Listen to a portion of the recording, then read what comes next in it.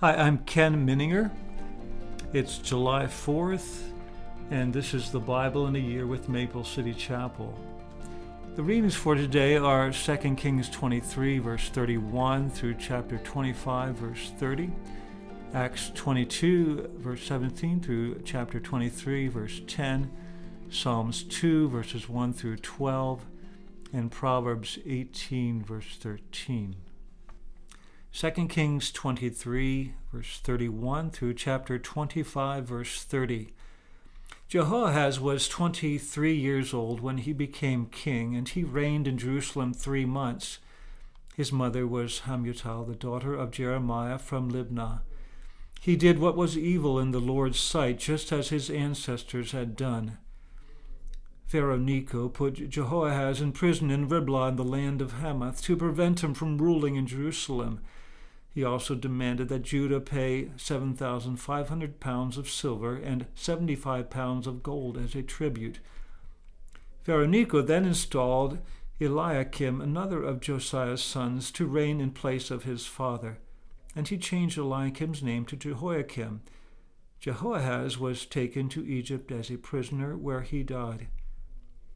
In order to get the silver and gold demanded as tribute by Pharaoh Necho, Jehoiakim collected a tax from the people of Judah, requiring them to pay in proportion to their wealth. Jehoiakim was 25 years old when he became king, and he reigned in Jerusalem 11 years.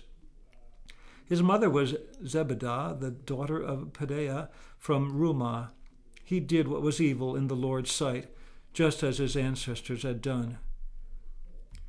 During Jehoiakim's reign, King Nebuchadnezzar of Babylon invaded the land of Judah. Jehoiakim surrendered and paid him tribute for 3 years, but then rebelled. Then the Lord sent bands of Babylonian, Aramean, Moabite, and Ammonite raiders against Judah to destroy it, just as the Lord had promised through his prophets. These disasters happened to Judah because of the Lord's command. He had decided to banish Judah from his presence because of the many sins of Manasseh, who had filled Jerusalem with innocent blood. The Lord would not forgive this. The rest of the events in Jehoiakim's reign and all his deeds are recorded in the book of the history of the kings of Judah. When Jehoiakim died, his son Jehoiachin became the next king. The king of Egypt did not venture out of his country after that, for the king of Babylon captured the entire area formerly claimed by Egypt, from the brook of Egypt to the Euphrates River. Jehoiachin was 18 years old when he became king, and he reigned in Jerusalem 3 months. His mother was Nehushta, the daughter of Elnathan from Jerusalem. Jehoiachin did what was evil in the Lord's sight, just as his father had done. During Jehoiachin's reign, the officers of King Nebuchadnezzar in Babylon came up against Jerusalem and besieged it. Nebuchadnezzar himself arrived at the city during the siege. Then King Jehoiachin, along with the queen mother, his advisors, his commanders, and his officials, surrendered to the Babylonians. In the 8th year of Nebuchadnezzar's reign, he took Jehoiachin prisoner. As the Lord had said beforehand, Nebuchadnezzar carried away all the treasures from the Lord's temple and the royal palace. He stripped away all the gold objects that King Solomon of Israel had placed in the temple. King Nebuchadnezzar took all of Jerusalem captive, including all the commanders and the best of the soldiers, craftsmen and artisans, 10,000 in all. Only the poorest people were left in the land. Nebuchadnezzar led King Jehoiachin away as a captive to Babylon, along with Queen Mother, his wives, officials, and all Jerusalem's elite. He also exiled 7,000 of the best troops and 1,000 craftsmen and artisans, all of whom were strong and fit for war. Then the king of Babylon installed Mattaniah, Jehoiachin's uncle, as the next king, and he changed Mattaniah's name to Zedekiah. Zedekiah was 21 years old when he became king, and he reigned in Jerusalem 11 years. His mother was Hamutal, daughter of Jeremiah from Libnah. But Zedekiah did what was evil in the Lord's sight, just as Jehoiakim had done, These things happened because of the Lord's anger against the people of Jerusalem and Judah, until he finally banished them from his presence and sent them into exile. Zedekiah rebelled against the king of Babylon. So on January 15th, during the 9th year of Zedekiah's reign, King Nebuchadnezzar of Babylon led his entire army against Jerusalem. They surrounded the city and built siege ramps against its walls. Jerusalem was kept under siege until the 11th year of King Zedekiah's reign. By July 18th, in the 11th year of Zedekiah's reign, the famine in the city had become very severe, and the last of the food was entirely gone. Then a section of the city wall was broken down. Since the city was surrounded by the Babylonians, the soldiers waited for nightfall and escaped through the gate between the two walls behind the king's garden, and then they headed toward the Jordan Valley. But the Babylonian troops chased the king and overtook him on the plains of Jericho, for his men had all deserted him and scattered. They captured the king and took him to the king of Babylon at Riblah, where they pronounced judgment upon Zedekiah. They made Zedekiah watch as they slaughtered his sons. Then they gouged out Zedekiah's eyes, bound him in bronze chains, and led him away to Babylon.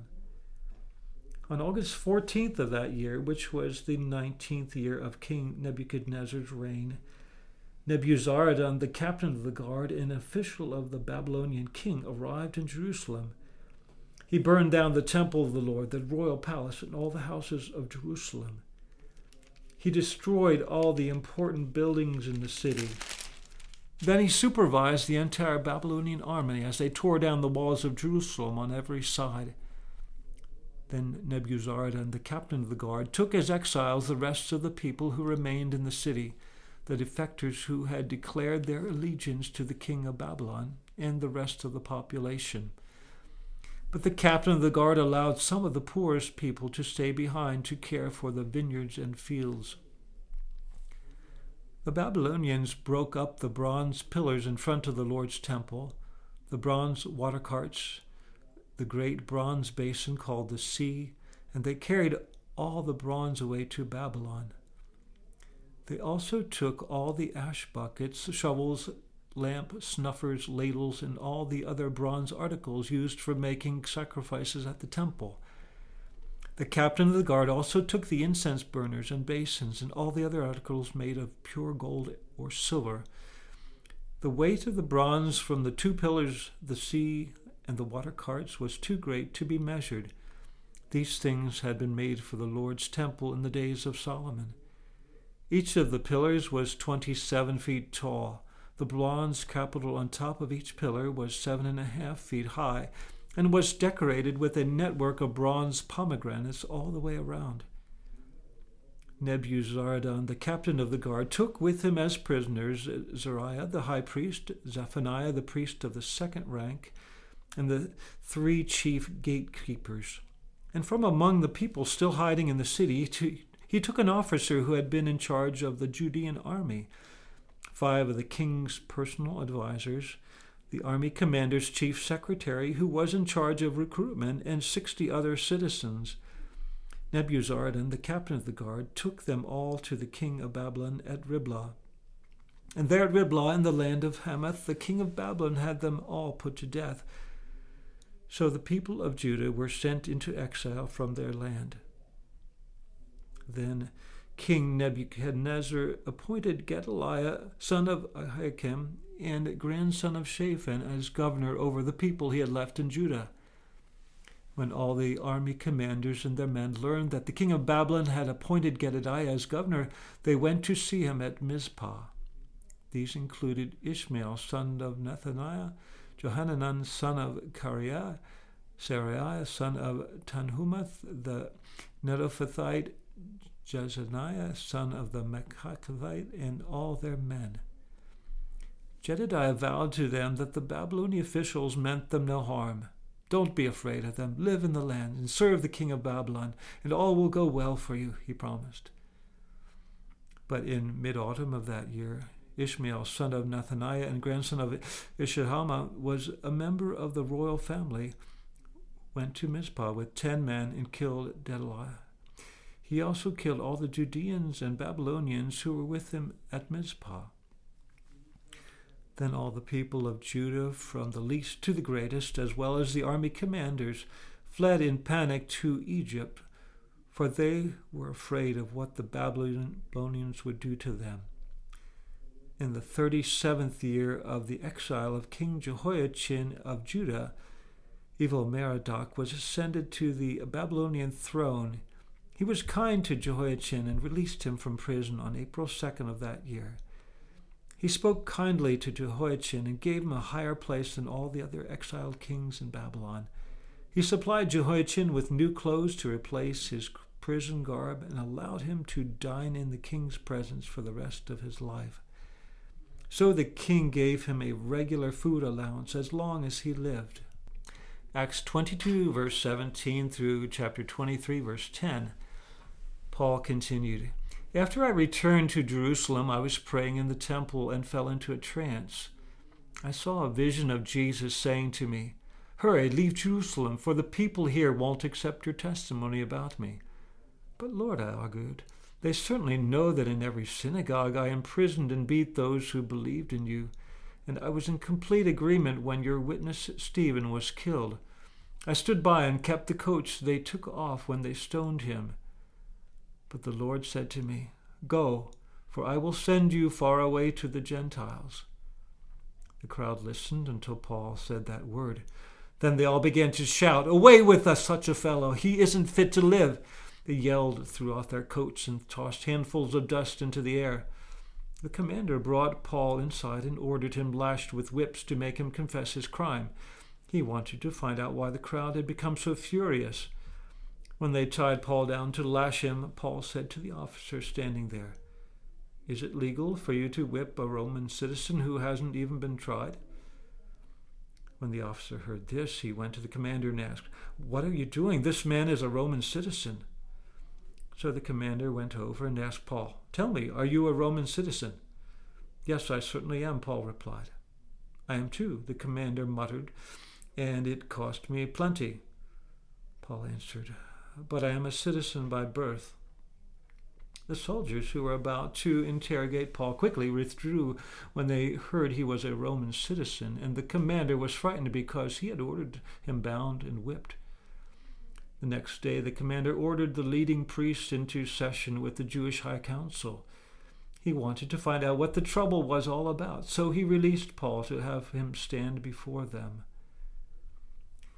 Gazing intently at the High Council, Paul began, "Brothers, I have always lived before God with a clear conscience." Instantly, Ananias the high priest commanded those close to Paul to slap him on the mouth. But Paul said to him, "God will slap you, you corrupt hypocrite. What kind of judge are you to break the law yourself by ordering me struck like that?" Those standing near Paul said to him, "Do you dare insult God's high priest?" "I'm sorry, brothers, I didn't realize he was the high priest," Paul replied. "For the scriptures say, 'You must not speak evil of any of your rulers.'" Paul realized that some members of the High Council were Sadducees and some were Pharisees, so he shouted, "Brothers, I am a Pharisee, as were my ancestors, and I am on trial because of my hope in the resurrection of the dead." This divided the council, the Pharisees against the Sadducees, for the Sadducees say there is no resurrection or angels or spirits, but the Pharisees believe in all of these. So there was a great uproar. Some of the teachers of religious law, who were Pharisees, jumped up and began to argue forcefully. "We see nothing wrong with him," they shouted. "Perhaps a spirit or an angel spoke to him." As the conflict grew more violent, the commander was afraid they would tear Paul apart, so he ordered his soldiers to go and rescue him by force and take him back to the fortress. Psalm chapter 2, verses 1 through 12. Why are the nations so angry? Why do they waste their time with futile plans? The kings of the earth prepare for battle. The rulers plot together against the Lord and against his anointed one. "Let us break their chains," they cried, "and free ourselves from slavery to God." But the one who rules in the heaven laughs. The Lord scoffs at them. Then in anger he rebukes them, terrifying them with his fierce fury. For the Lord declares, I have placed my chosen king on the throne in Jerusalem, on my holy mountain. The king proclaims the Lord's decree. The Lord said to me, You are my son. Today I have become your father. Only ask, and I will give you the nations as your inheritance, the whole earth as your possession. You will break them with an iron rod and smash them like clay pots. Now then, you kings, act wisely. Be warned, you rulers of the earth. Serve the Lord with reverent fear and rejoice with trembling. Submit to God's royal Son, or he will become angry, and you will be destroyed in the midst of all your activities. For his anger flares up in an instant, but what joy for all who take refuge in him. Proverbs 18, verse 13. Spouting off before listening to the facts is both shameful and foolish.